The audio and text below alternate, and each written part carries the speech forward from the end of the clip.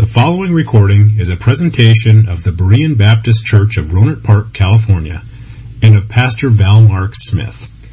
We are an independent Baptist congregation committed to the accurate presentation of the historical doctrines of the faith. We welcome your visit to our services anytime here in the Rohnert Park area. Let's take our Bibles, if you would, now and turn to Genesis chapter 22. And I am most happy to return to this passage of Scripture this morning. One of my favorites in the Bible. It's a great passage and one that I have termed the John 3:16 of the Old Testament. And that's because this particular chapter is so sweeping in its description of the core elements of the Christian faith. The major doctrines of the faith are seen in this chapter, if we care just to do a little investigation and try to dig them out. Here we see that God is presented to us as the God from eternity. And this chapter, even though you might not recognize it at first, tells us about the wonderful plan that God had from before the foundation of the world, that He was going to send Jesus Christ into the world to save us from our sins. It stretches all the way from eternity past into eternity in the future, with also a picture of the resurrection of believers at the end of this world, at the end of time. Now we study both the Old and the New Testament so we can put this picture together so we can come to a better understanding of what God has done in the plan of redemption.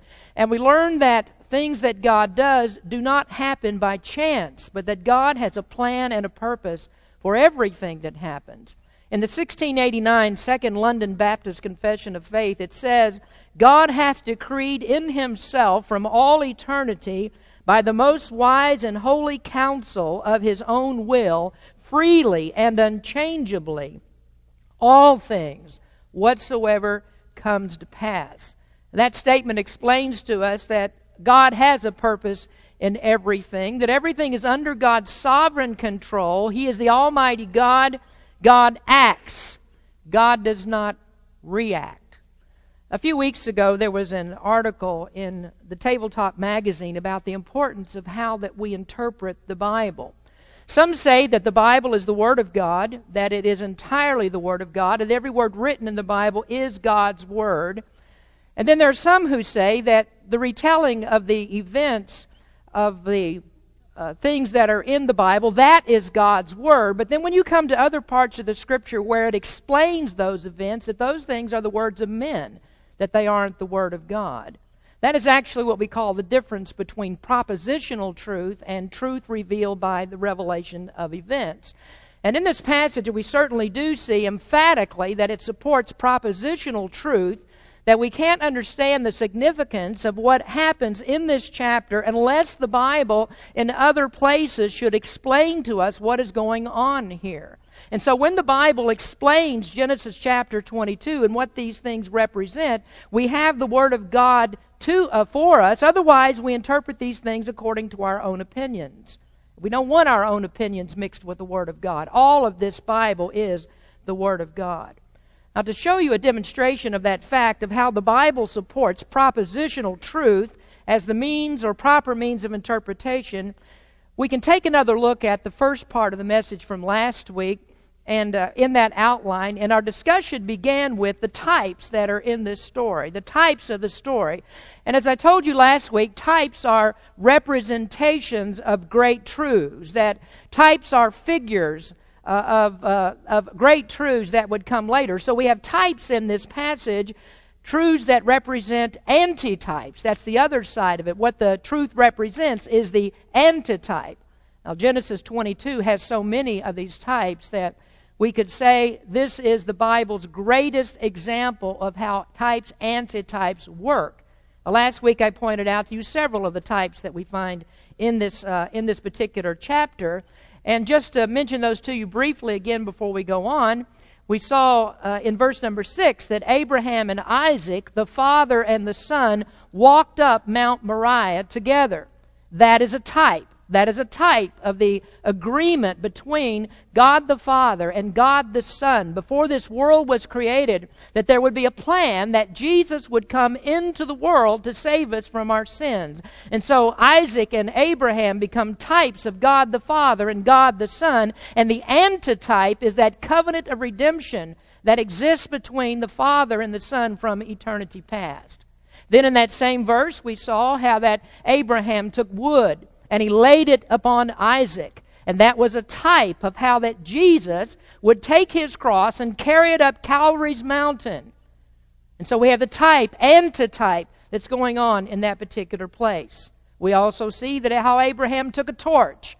And Abraham used that torch to light the fire. And the torch, the fire, is emblematic of the judgment of God that would fall on Jesus Christ. And that judgment that fell on Christ was worse than all that he went through on that day on Calvary. It was worse than the beatings that he took. It was worse than the nails that were driven into his hands and to his feet. The worst thing was when God judged him because sin was on him.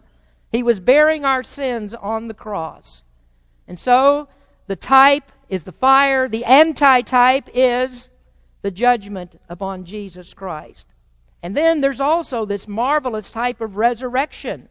Abraham told his servants to wait, that he and Isaac would go up the mountain and they would worship alone, and then they would return. Now, the clear explanation of that is found, of the type is found in Hebrews chapter 11, verse 19, where it says that Abraham believed that God was going to raise Isaac from the dead. There are actually two antitypes here. We have a type of the resurrection of Christ. We also have the type of the resurrection of believers. That's the type, antitype. And so we see these events in Genesis chapter 22, and we see propositions that explain these events in the New Testament revelation. That is the Word of God to us. Explaining the meaning of what happened, that is also the Word of God, not just the actual event itself. Now I want to move on from this type, antitype dynamic to the next point of our discussion.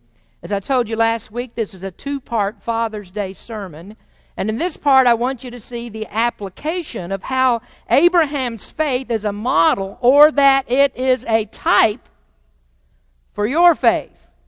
Especially a type for a father's faith, because Abraham was the father of the faithful. So our next observation then is the testing in the story. First of all, we talked about the types that are in the story. Now we want to look at the testing. And so if you'll look at verse number 1, it says, "And it came to pass after these things that God did tempt Abraham, and said unto him, Abraham, and he said, Behold, here I am." Now we're, of course, reading from the King James Version, and we're hit with a very disturbing word in this verse.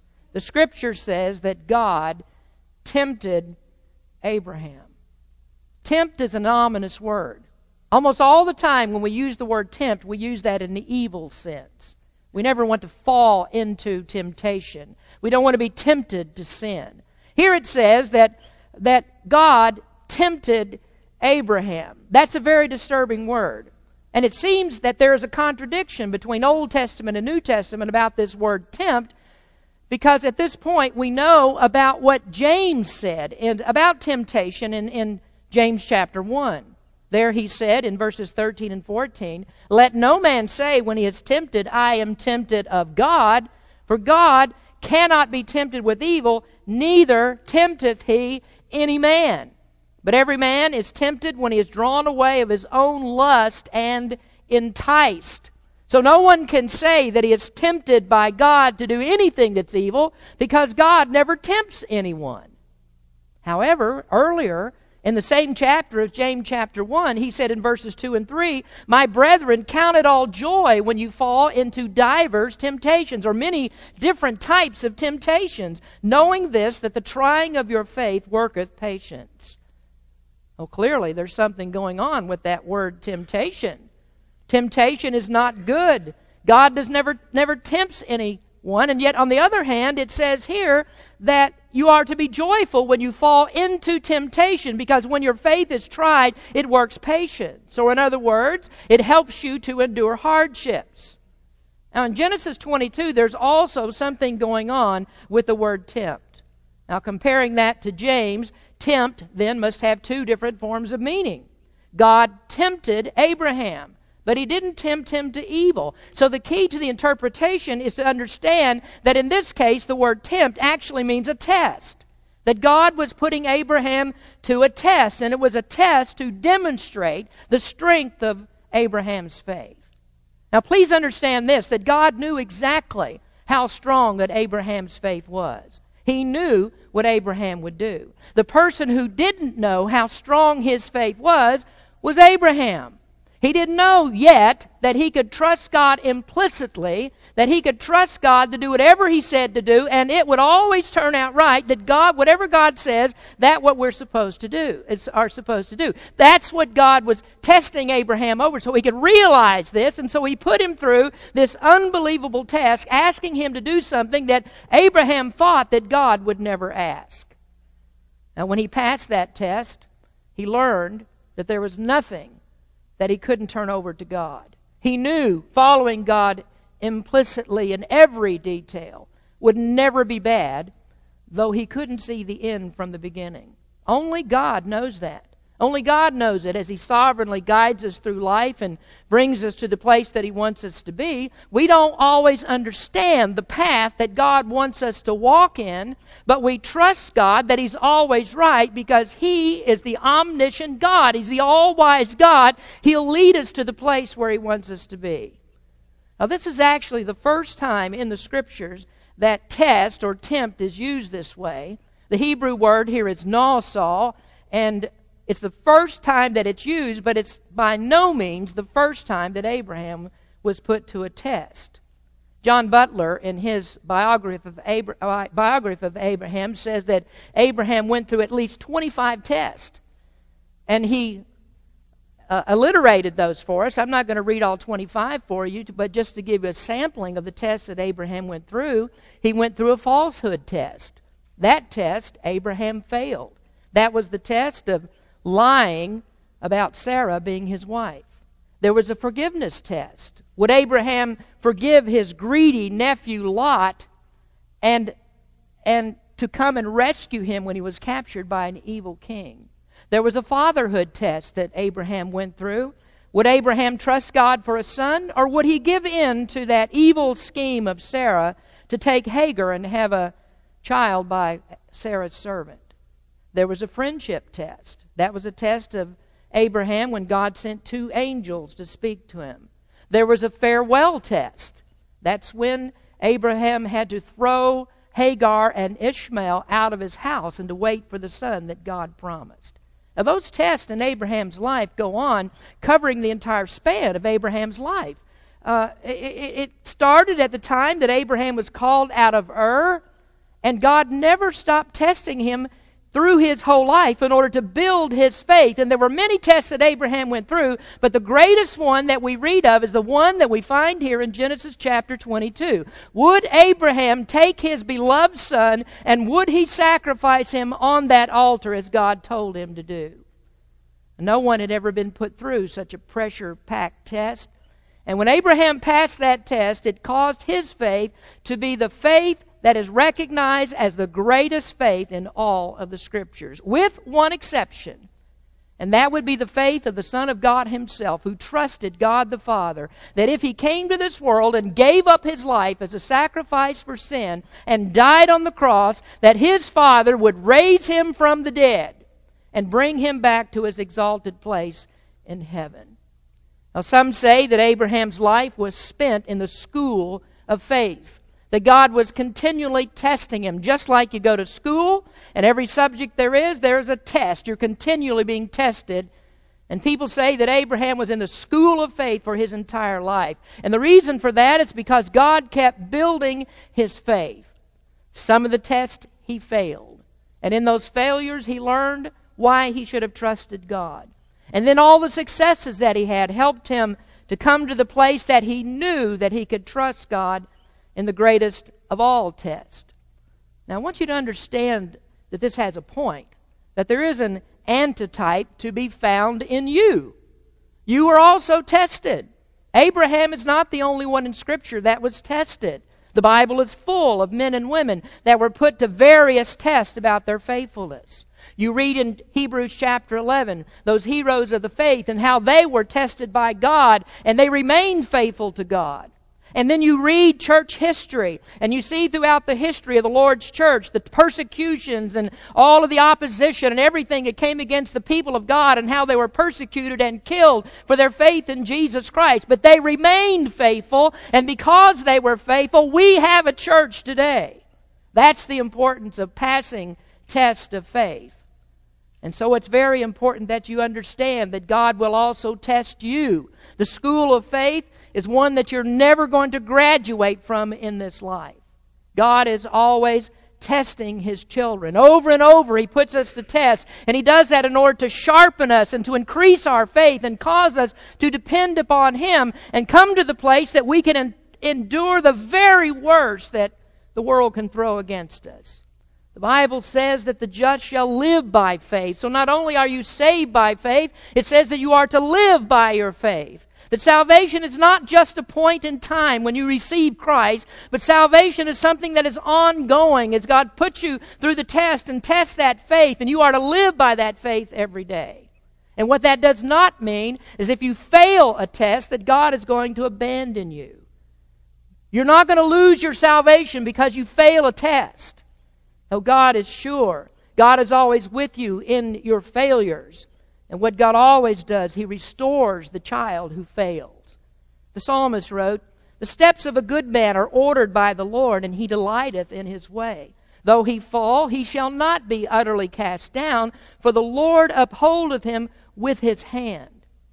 Now my purpose today is to show you why God puts you to the test. Why does God test your faith? To live by faith is actually being able to put all of your confidence in God. And to reach the place where you can put all confidence in God takes an extreme amount of training. It isn't easy to develop that kind of a faith. Not a totally dependent faith, but it is possible. And Abraham shows us that it's possible. We can trust God in everything. Now, going back to that passage of James chapter 1, James said that the trying of our faith works patience. The word patience is translated from a word that means endurance. It's also a word that means perseverance. Perseverance is a great Bible doctrine. God expects His children to persevere. But you don't need to worry about it in this sense, that your ability to persevere comes from God Himself. God is the one who enables that. God is the one who makes you persevere. And this is how God does it. He does it by building an enduring faith. His means of accomplishing His work in us in this area, the means is through multiple series of tests that He puts us through in order to build us up and make it possible for us to bear up without losing our faith entirely. For example, people wonder how Christians can keep their faith in God when bad things happen to them. How does a Christian remain faithful and trust God when a child is sick, when a child dies? How does a Christian remain faithful when he's gone through his entire life trying to serve God, that he comes down close to the end maybe, and he finds out that he has cancer? The doctor says, "I'm sorry, but you've got cancer and you've got to go through this." And the world wonders about this. How does a Christian not lose his faith in God? Why doesn't God stop that kind of thing? These things are all tests that God puts us through. And what we learn about these tests is how God is merciful and gracious to us, and He has something better for us. The world wonders, how do you do this? How do you go through that kind of misery without shutting down completely and being bereft of any faith in God at all? But Christians do it because we know this: God has strengthened us through many lesser trials. God has never abandoned us. God has never let us go. God has never let us down. We can always count on Him. A Christian learns that. Even through many of the tests that we go through that may be unnoticed at the time, God is building up our faith, slowly strengthening us to endure the worst. James said to be joyful when these trials come, when God is testing you. Don't sweat them. Don't agonize over them. God has a reason for them. You don't always know the reason why. You don't always see the end from the beginning. But eventually you'll see what it was for, and then you'll rejoice. in the trials that have prepared you. Oh, Christians have seen a lot. We know there isn't a time that God has forsaken us. David went on in that 37th Psalm to say, I have been young and now am old. Yet I have not seen the righteous forsaken, nor his seed begging bread. Then David goes on in the next verse to tell the result of a life that is lived for God. That the man who does that, who is faithful and trusts God, he turns out to be a merciful person. He says in verse 26, he is ever merciful. That's talking about the man. He is ever merciful. He lendeth, and his seed is blessed. In other words, this man learns the character of God. He begins to act like God. And this is what God is trying to do. He's trying to make you like Him. It's to get you to the place that you live by faith, that you act like God in your kindness and your generosity and your compassion and your mercy. All of those characteristics are built by our faith in God. So do you see why God keeps building your faith? It's to bring you to the place that you are like Him. God uses this as a means of our sanctification. He has many means. This is one of them, testing us constantly in our faith. So that day might come when you have cancer. The day may come when a child dies. Parents do not want to outlive their children. And this is one of the reasons why what God asked Abraham to do was such a hard thing. Parents do not want to outlive their children. And God said to Abraham, I want you to sacrifice your son. Now, God does not bring evil into our lives through the test that He gives. The best possible outcome is always waiting. You keep passing tests and you find out that there's nothing in this life that can throw you. And you might ask, well, why does God do it? Why doesn't God make it easy on us? Why put us through all these things? And the answer is that you would never learn to depend on Him if He didn't. You would never think about God if He didn't do these things. You'd never think that you need God. You see, God doesn't want our love for Him to grow cold, and He keeps the test ongoing to show us that we can count on Him to provide. And with every test that is passed, there is a reward waiting in heaven that is far more magnificent in its joy than the test was in its misery. Now, I want us to consider for just a few minutes the many objections that must have been going on in Abraham's mind. God told him to do this, but human reasoning says, what God said can't be right. God would never ask something like this. It can't be right. Is it better for us to try and correct God in what He puts us through, or is it better just to go ahead and do what God says? Now, the first objection I've already mentioned just a few minutes ago, that God said to Abraham, take your only son, take him and sacrifice him. Is there anything that's more contrary to the character of God than this? Human sacrifice? Would God ask such a thing? What a horrible thing that human sacrifice is. It devalues human life. Oh, we're good at that today, aren't we? Devaluing human life. God doesn't devalue human life. He would never ask anybody to sacrifice a child, would He? In fact, God took the kingdom away from Israel because they did some of these things, because they went into the horrible rituals of pagan religions. Evil men sacrificed their children to gods like Molech and Baal and Ashtoreth. No one can imagine how wicked that was for a man to take his child and put him into the arms of an idol, then strike up a fire underneath of that, and then burn that child. The smell of the burning flesh and the screams of that child were horrible, and yet men would do those things. How can a person do such a thing, we think? But Satan is able to put those kinds of things in the human mind. In our human heart, there's the ability and the probability of doing the very worst that is imaginable. If we listen to Satan, we'll do it. And we say, we're past those things, aren't we? But then we look at the genocide of ethnic cleansing in places like Bosnia.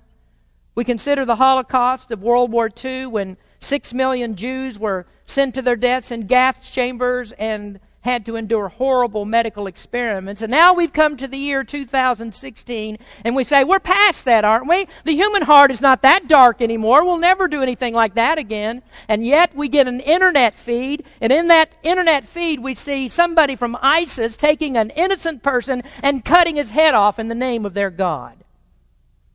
Satan is capable of making people do such things. So could it be then that this word came from the God that Abraham tested, that he is to sacrifice his own son? Is God, who is righteous, can he ask such a thing to be done? That objection is in Abraham's mind, and yet he obeyed God. He knew that God must have a plan that would finally show itself to be right, because God never tempts to evil. God himself cannot be tempted to evil. And so Abraham believed God. And then what did God do? He stopped the knife. He ended the trial. And he showed all future generations what real faith looks like. If Abraham had disobeyed God, would that truth be known? Would we ever see the picture that is given in Genesis chapter 22, how that Christ would become a substitute who would die in our place, even as that ram substituted for Isaac? What a stunning way this is of teaching that truth. It was a visual demonstration that's way over the top. I can't invent illustrations like that. God does it. God knows how to do it. And in that, we see how truly gracious that God is, that He was willing to give His Son. He didn't spare His own Son, but sacrificed Him for our salvation. And what comes out of this is the exaltation of the merciful God.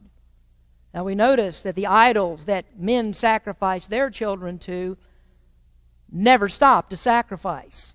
Not once did they stop the sacrifice. The children always died. Because the God of the imagination is put there by Satan, who always demands death. He never saves anyone. And yet there are sacrifices that go on to Satan in the lives of people every day. And then Abraham must have had an objection about the promise. This really put the stamp of doubt on what God asked him to do. God promised that Abraham would become a father of many nations, and the way that he would was through this son that God just told him to sacrifice. So what's he going to do if he kills the son? And then what was going on in his mind concerning his own love for Isaac? Now remember how Abraham had already been through an unnamed test. He was told to cast Ishmael out of his house. Get rid of Ishmael. And don't think for a moment that Abraham did not love that son. He loved him. He grew up in his house. And yet Abraham had to throw him out of the house to wait for the son of promise that God said is coming. And now here he is. He has Isaac, who is the real son of promise, whom he loved even more than he did Ishmael, because he was the son of his beloved wife Sarah. And now God says to Abraham, kill your son. The one that meant more to him than his own life. And then there's the problem of Sarah. What is he going to tell Sarah?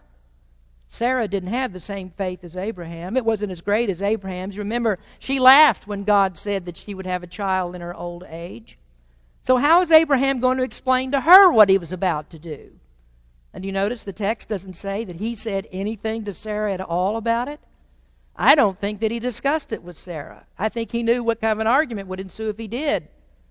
So I strongly think that there's no discussion here. But I do know this, that if he came back without Isaac, and now he has to explain why there is no Isaac, there's no consoling Sarah. I mean, how much is she going to hate Abraham if he took her son, a young man probably of about 17 years old, and left him burning on the embers of an altar, and Abraham comes home without her beloved child? How much would she hate Abraham because of that? You know, I kind of think that it would have been like the story of Jael and Sisera, that Abraham would be asleep at night and Sarah would come and take a tent peg and drive it through his temples and nail his head to the ground if he had killed her child. Oh, there must have been scores of objections that were in Abraham's mind. But here's the example that the Bible says that Abraham is to us. In Romans chapter 4, it says, he staggered not at the promise of God through unbelief, but was strong in faith, giving glory to God, and being fully persuaded that what he had promised he was able also to perform. Can you imagine Abraham doing this? Giving God the glory in the trial? He did because he was fully persuaded of what God promised that he would do. And what did God say he would do? Abraham, you're going to be the father of many nations. This is what faith is. It's believing in God's promise that he's able to perform. Hebrews 11 verse 1 says, now faith is the substance of things hoped for, the evidence of things not seen. We don't know how God's going to do it. We can't see how God will do it. That's what faith is for. It's the evidence of things that we can't see right now. It's the evidence we believe that God will perform.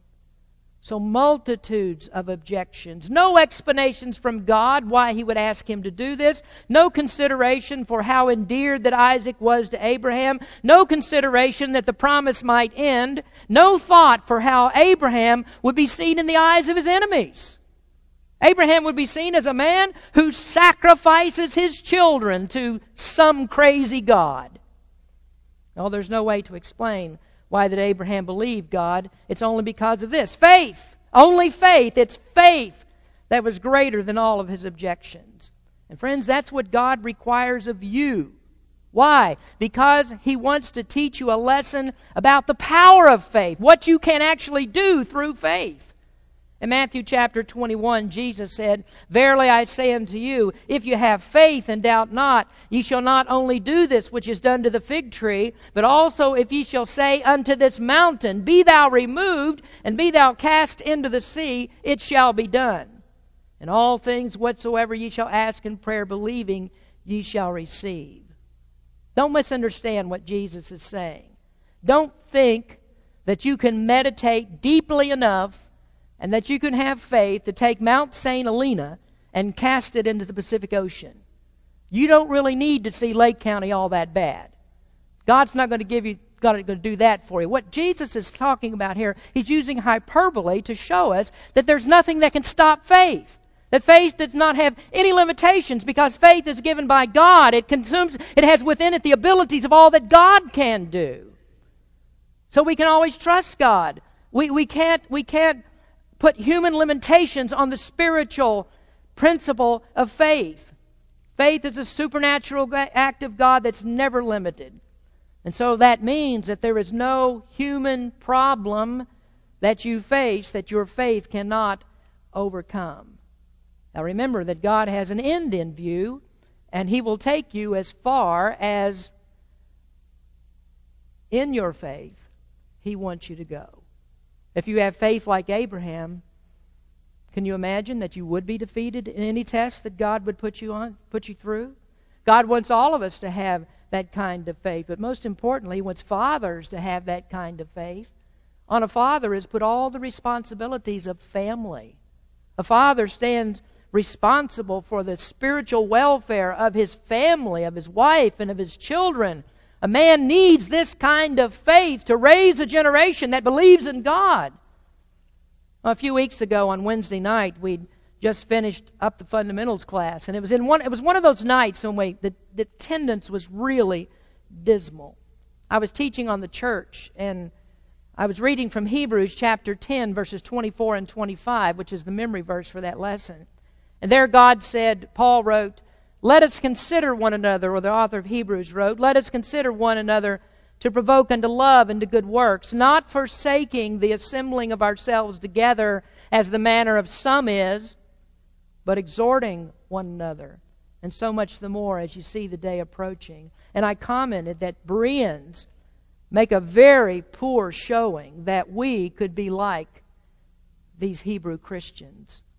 In the next chapter, it goes on to speak of great faith. It talks about the Hebrew heroes of the faith in chapter number 11. Do you think it's possible to get to chapter 11 without going through chapter 10?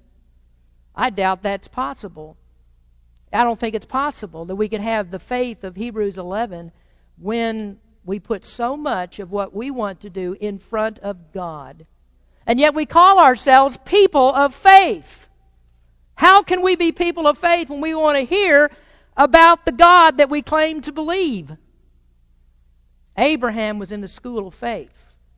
It appears that many Bereans have dropped out of the school of faith. But you know you haven't, because God's testing you in that. What are you going to do?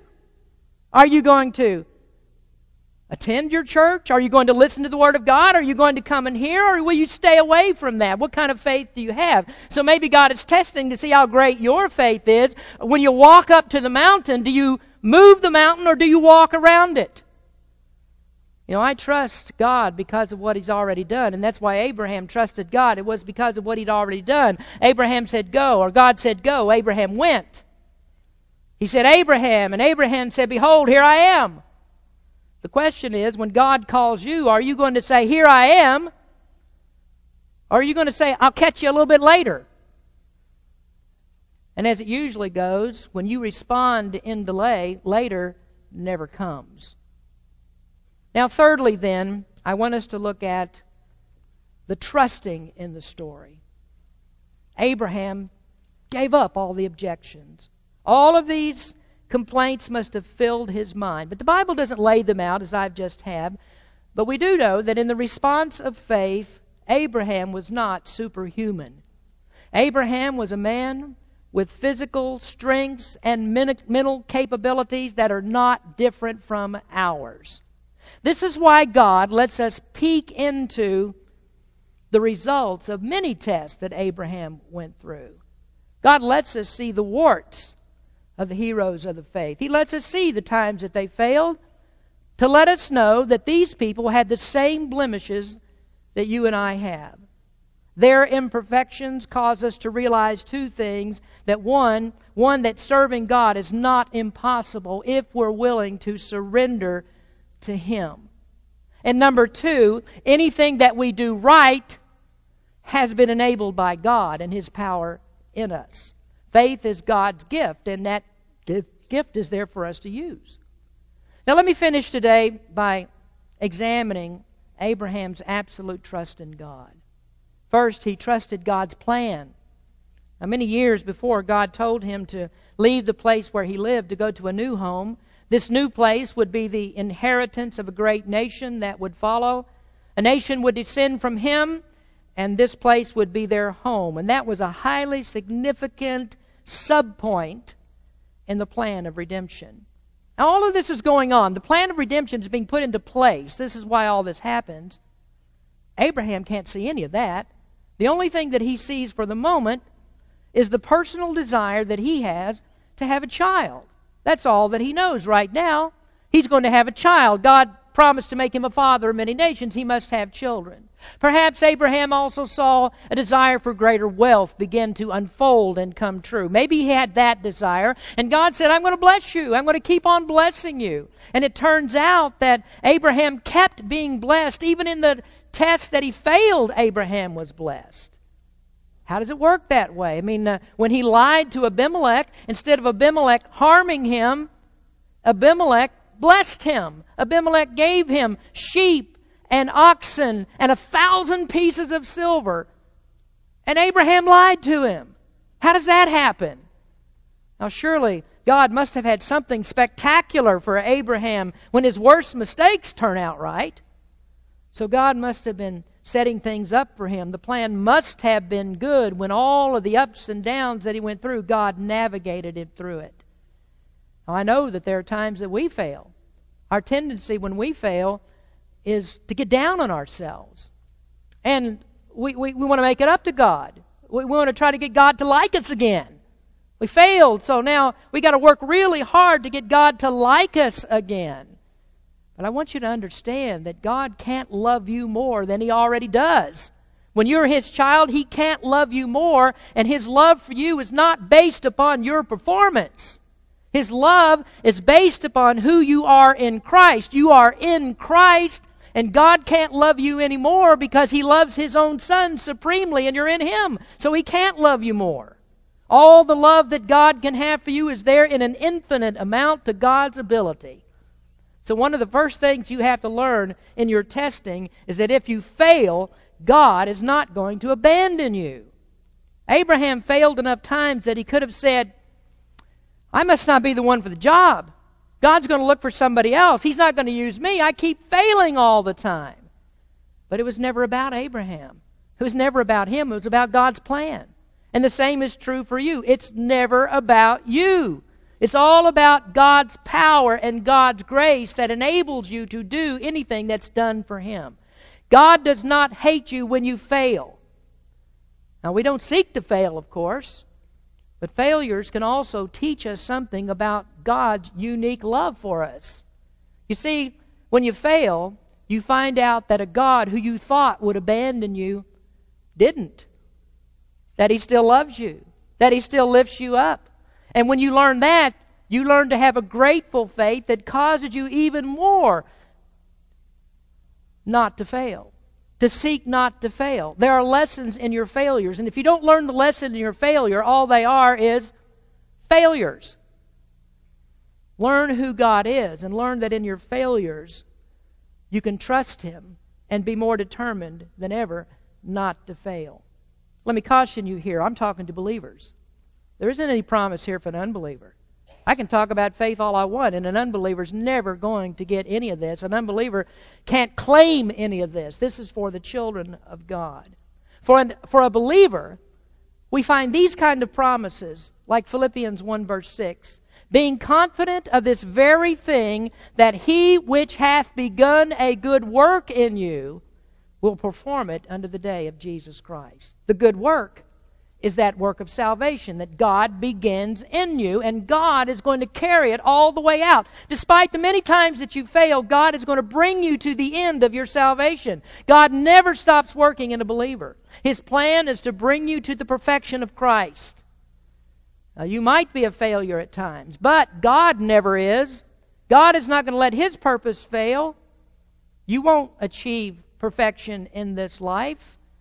And your testing won't be over in this life. School is not out for you in this life. However, God promised that He would complete the work. He does that without fail when you are brought into eternal life. So Abraham was confident that God controlled the plan. Sacrificing Isaac was a step in the plan. God's plan was not derailed by it. Ultimately, God would receive the glory. As Romans says, Abraham glorified God when he took Isaac up on that mountain. He was certain that the death of Isaac would not negate God's promise. Isaac was going to rise, and God's plan would march on. Now you have to see that this is how it works in your life. God has a plan. Now, despite what many have told you, and there are many people and many preachers who say that the plan of life is different for everybody, that God has a different path for everybody to walk. That's not true. God's plan for everybody is one and the same. And understand also, and get it into your head, that the differences that exist between you and other Christians and what goes on in your life are only incidentals. The plan for all of us is the same. And the plan is the glory of God. Your life is not about you. It's not about you. It's always been about God. It's always been about the glory of God. That's what the entire human race is made for. The glory of God. So, the plan in your life is about God, which means whatever impedes the glory of God in your life is the thing that you must surrender to Him. So do you understand this? Your job doesn't come before God. Your education doesn't come before God.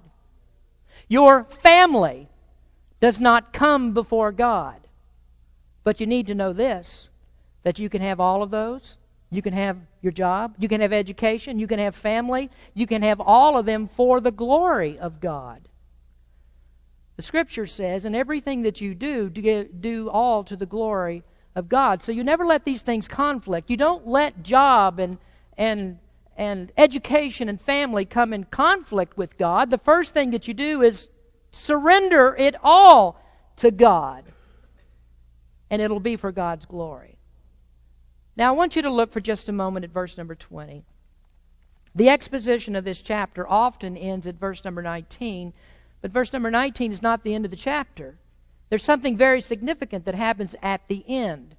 Abraham learns in these next verses that Nahor, his brother back in Ur, also had children. One of those children was Bethuel. Now look at verse 23. And Bethuel begat Rebekah. Who is she? She became Isaac's wife. And so the plan goes on. Abraham had a son of promise. All the important events of verses 1 through 19 are going on, and other parts of the plan are all being put into place. Everything is working in the background to come together, and Isaac is not going to die because God's already preparing a wife for him. Now let me just say, you can trust God. You can always trust God. What you can't see and what you can't understand is God working all things for your good. You don't see what's going on in the background. That's what your faith is for. God doesn't let you see it because you need faith to believe what God is doing. God's always working things in the background. The things that you don't know, God is working out for your good. So you don't worry about the trial. You don't agonize over the trial because God already has a plan that's in place. All parts of the plan are going to come together. So you trust God for the things you can't see until God lets you see it. And Abraham lived long enough to see Isaac marry Rebekah. Then finally we have the last observation, that he trusted God's provision. Let me take you back to verses 7 and 8. And Isaac spake unto Abraham his father and said, My father? And he said, Here am I, my son. And he said, Behold the fire and the wood, but where is the lamb for a burnt offering? And Abraham said, My son, God will provide himself a lamb for a burnt offering. So they went both of them together. Now go down to verse number 14. And Abraham called the name of that place Jehovah-Jireh, as it is said to this day, In the mount of the Lord it shall be seen. Abraham called the place Jehovah-Jireh. That word means that God will provide. Provide is a great word. It comes from two Latin words, pro, which means before, and videre, which is the root word for video. So provide means to see before what is needed. And this is why when Abraham raised the knife to plunge it into Isaac, that he was stopped. He was stopped because God saw before what was needed. There must be a sacrifice. And God never intended that Isaac would be sacrificed, and so another is needed. And this is when Abraham looked behind him, and there was that ram that was caught in the thicket. As someone had said, as they walked up that mountain, nobody ever noticed a ram caught in the thicket. I don't think he was there. I don't think he was there until Abraham raised that knife, and God saw before what was needed, and so there was a ram caught in the thicket. And God was going to use that ram in the place of Isaac. He made provision before for what was needed. Well, this brings us back full circle to where I started at the beginning. Abraham and Isaac represented the agreement between God the Father and God the Son in eternity past. God had not yet created the world, but He knew what was needed. As a result of Adam's trial in the garden, God knew that only Jesus could undo what Adam did. Only Christ can remove the terrible effects and results of the fall and return us to favor with God. There aren't any accidents in God's plan. There is no plan B in case the first one fails. It always turns out right. Every part of it is perfectly placed. So as that confession of faith says, God hath decreed in Himself from all eternity, by the most wise and holy counsel of His own will, freely and unchangeably, all things whatsoever comes to pass. You'll never see the whole plan from the beginning to the end. Not unless God should show it to you in His Word. You'll never see it. That's what propositional truth is. I want you to understand, this is propositional truth. It takes the events that are in the Old Testament, and it helps us to understand why these things work the way that they do. Rarely are the steps of your life given beforehand. If they were, faith wouldn't have any purpose. If they were, then you would go about mechanically trying to do everything that needs to be done, and you would never think about God. God is too wise to leave things in your hands. Do you understand? God is too wise to let you be the decision maker. To leave things in your hands, there is never a righteous plan that you would ever affect if it's in your hands. And so the sovereign God wills what unchangeably comes to pass. Everything that comes to pass, that is God's plan. Only God can do it. So what you should never do is doubt God. It's foolishness to the highest degree to think that you can do better than God. The just shall live by faith. You trust God, and what you'll learn is that God's promise of faith will come true, and He will lead you to the place that He wants you to go. Always trust God. Let's pray. Heavenly Father, we come to you now thanking you that you are a God that we can trust. You are the only God, and that's why we can trust you, the all-wise, omnipotent God. We can trust you. Lord, I pray today that you would help us, that we would surrender everything in our lives to your glory, that we would understand that there's nothing that you can't do for us. There's nothing that limits us. Your mercy and your grace through the power of faith enables us to do all that you require of us. And so if our lives are meant to glorify you, then you will give us the power, the ability to do it. And the only reason that we don't do it is because we don't have enough faith to leave it all in your hands. How foolish it is to think that the sovereign God of all the universe does not know what He's doing, and we have to try to help Him by doing it our way.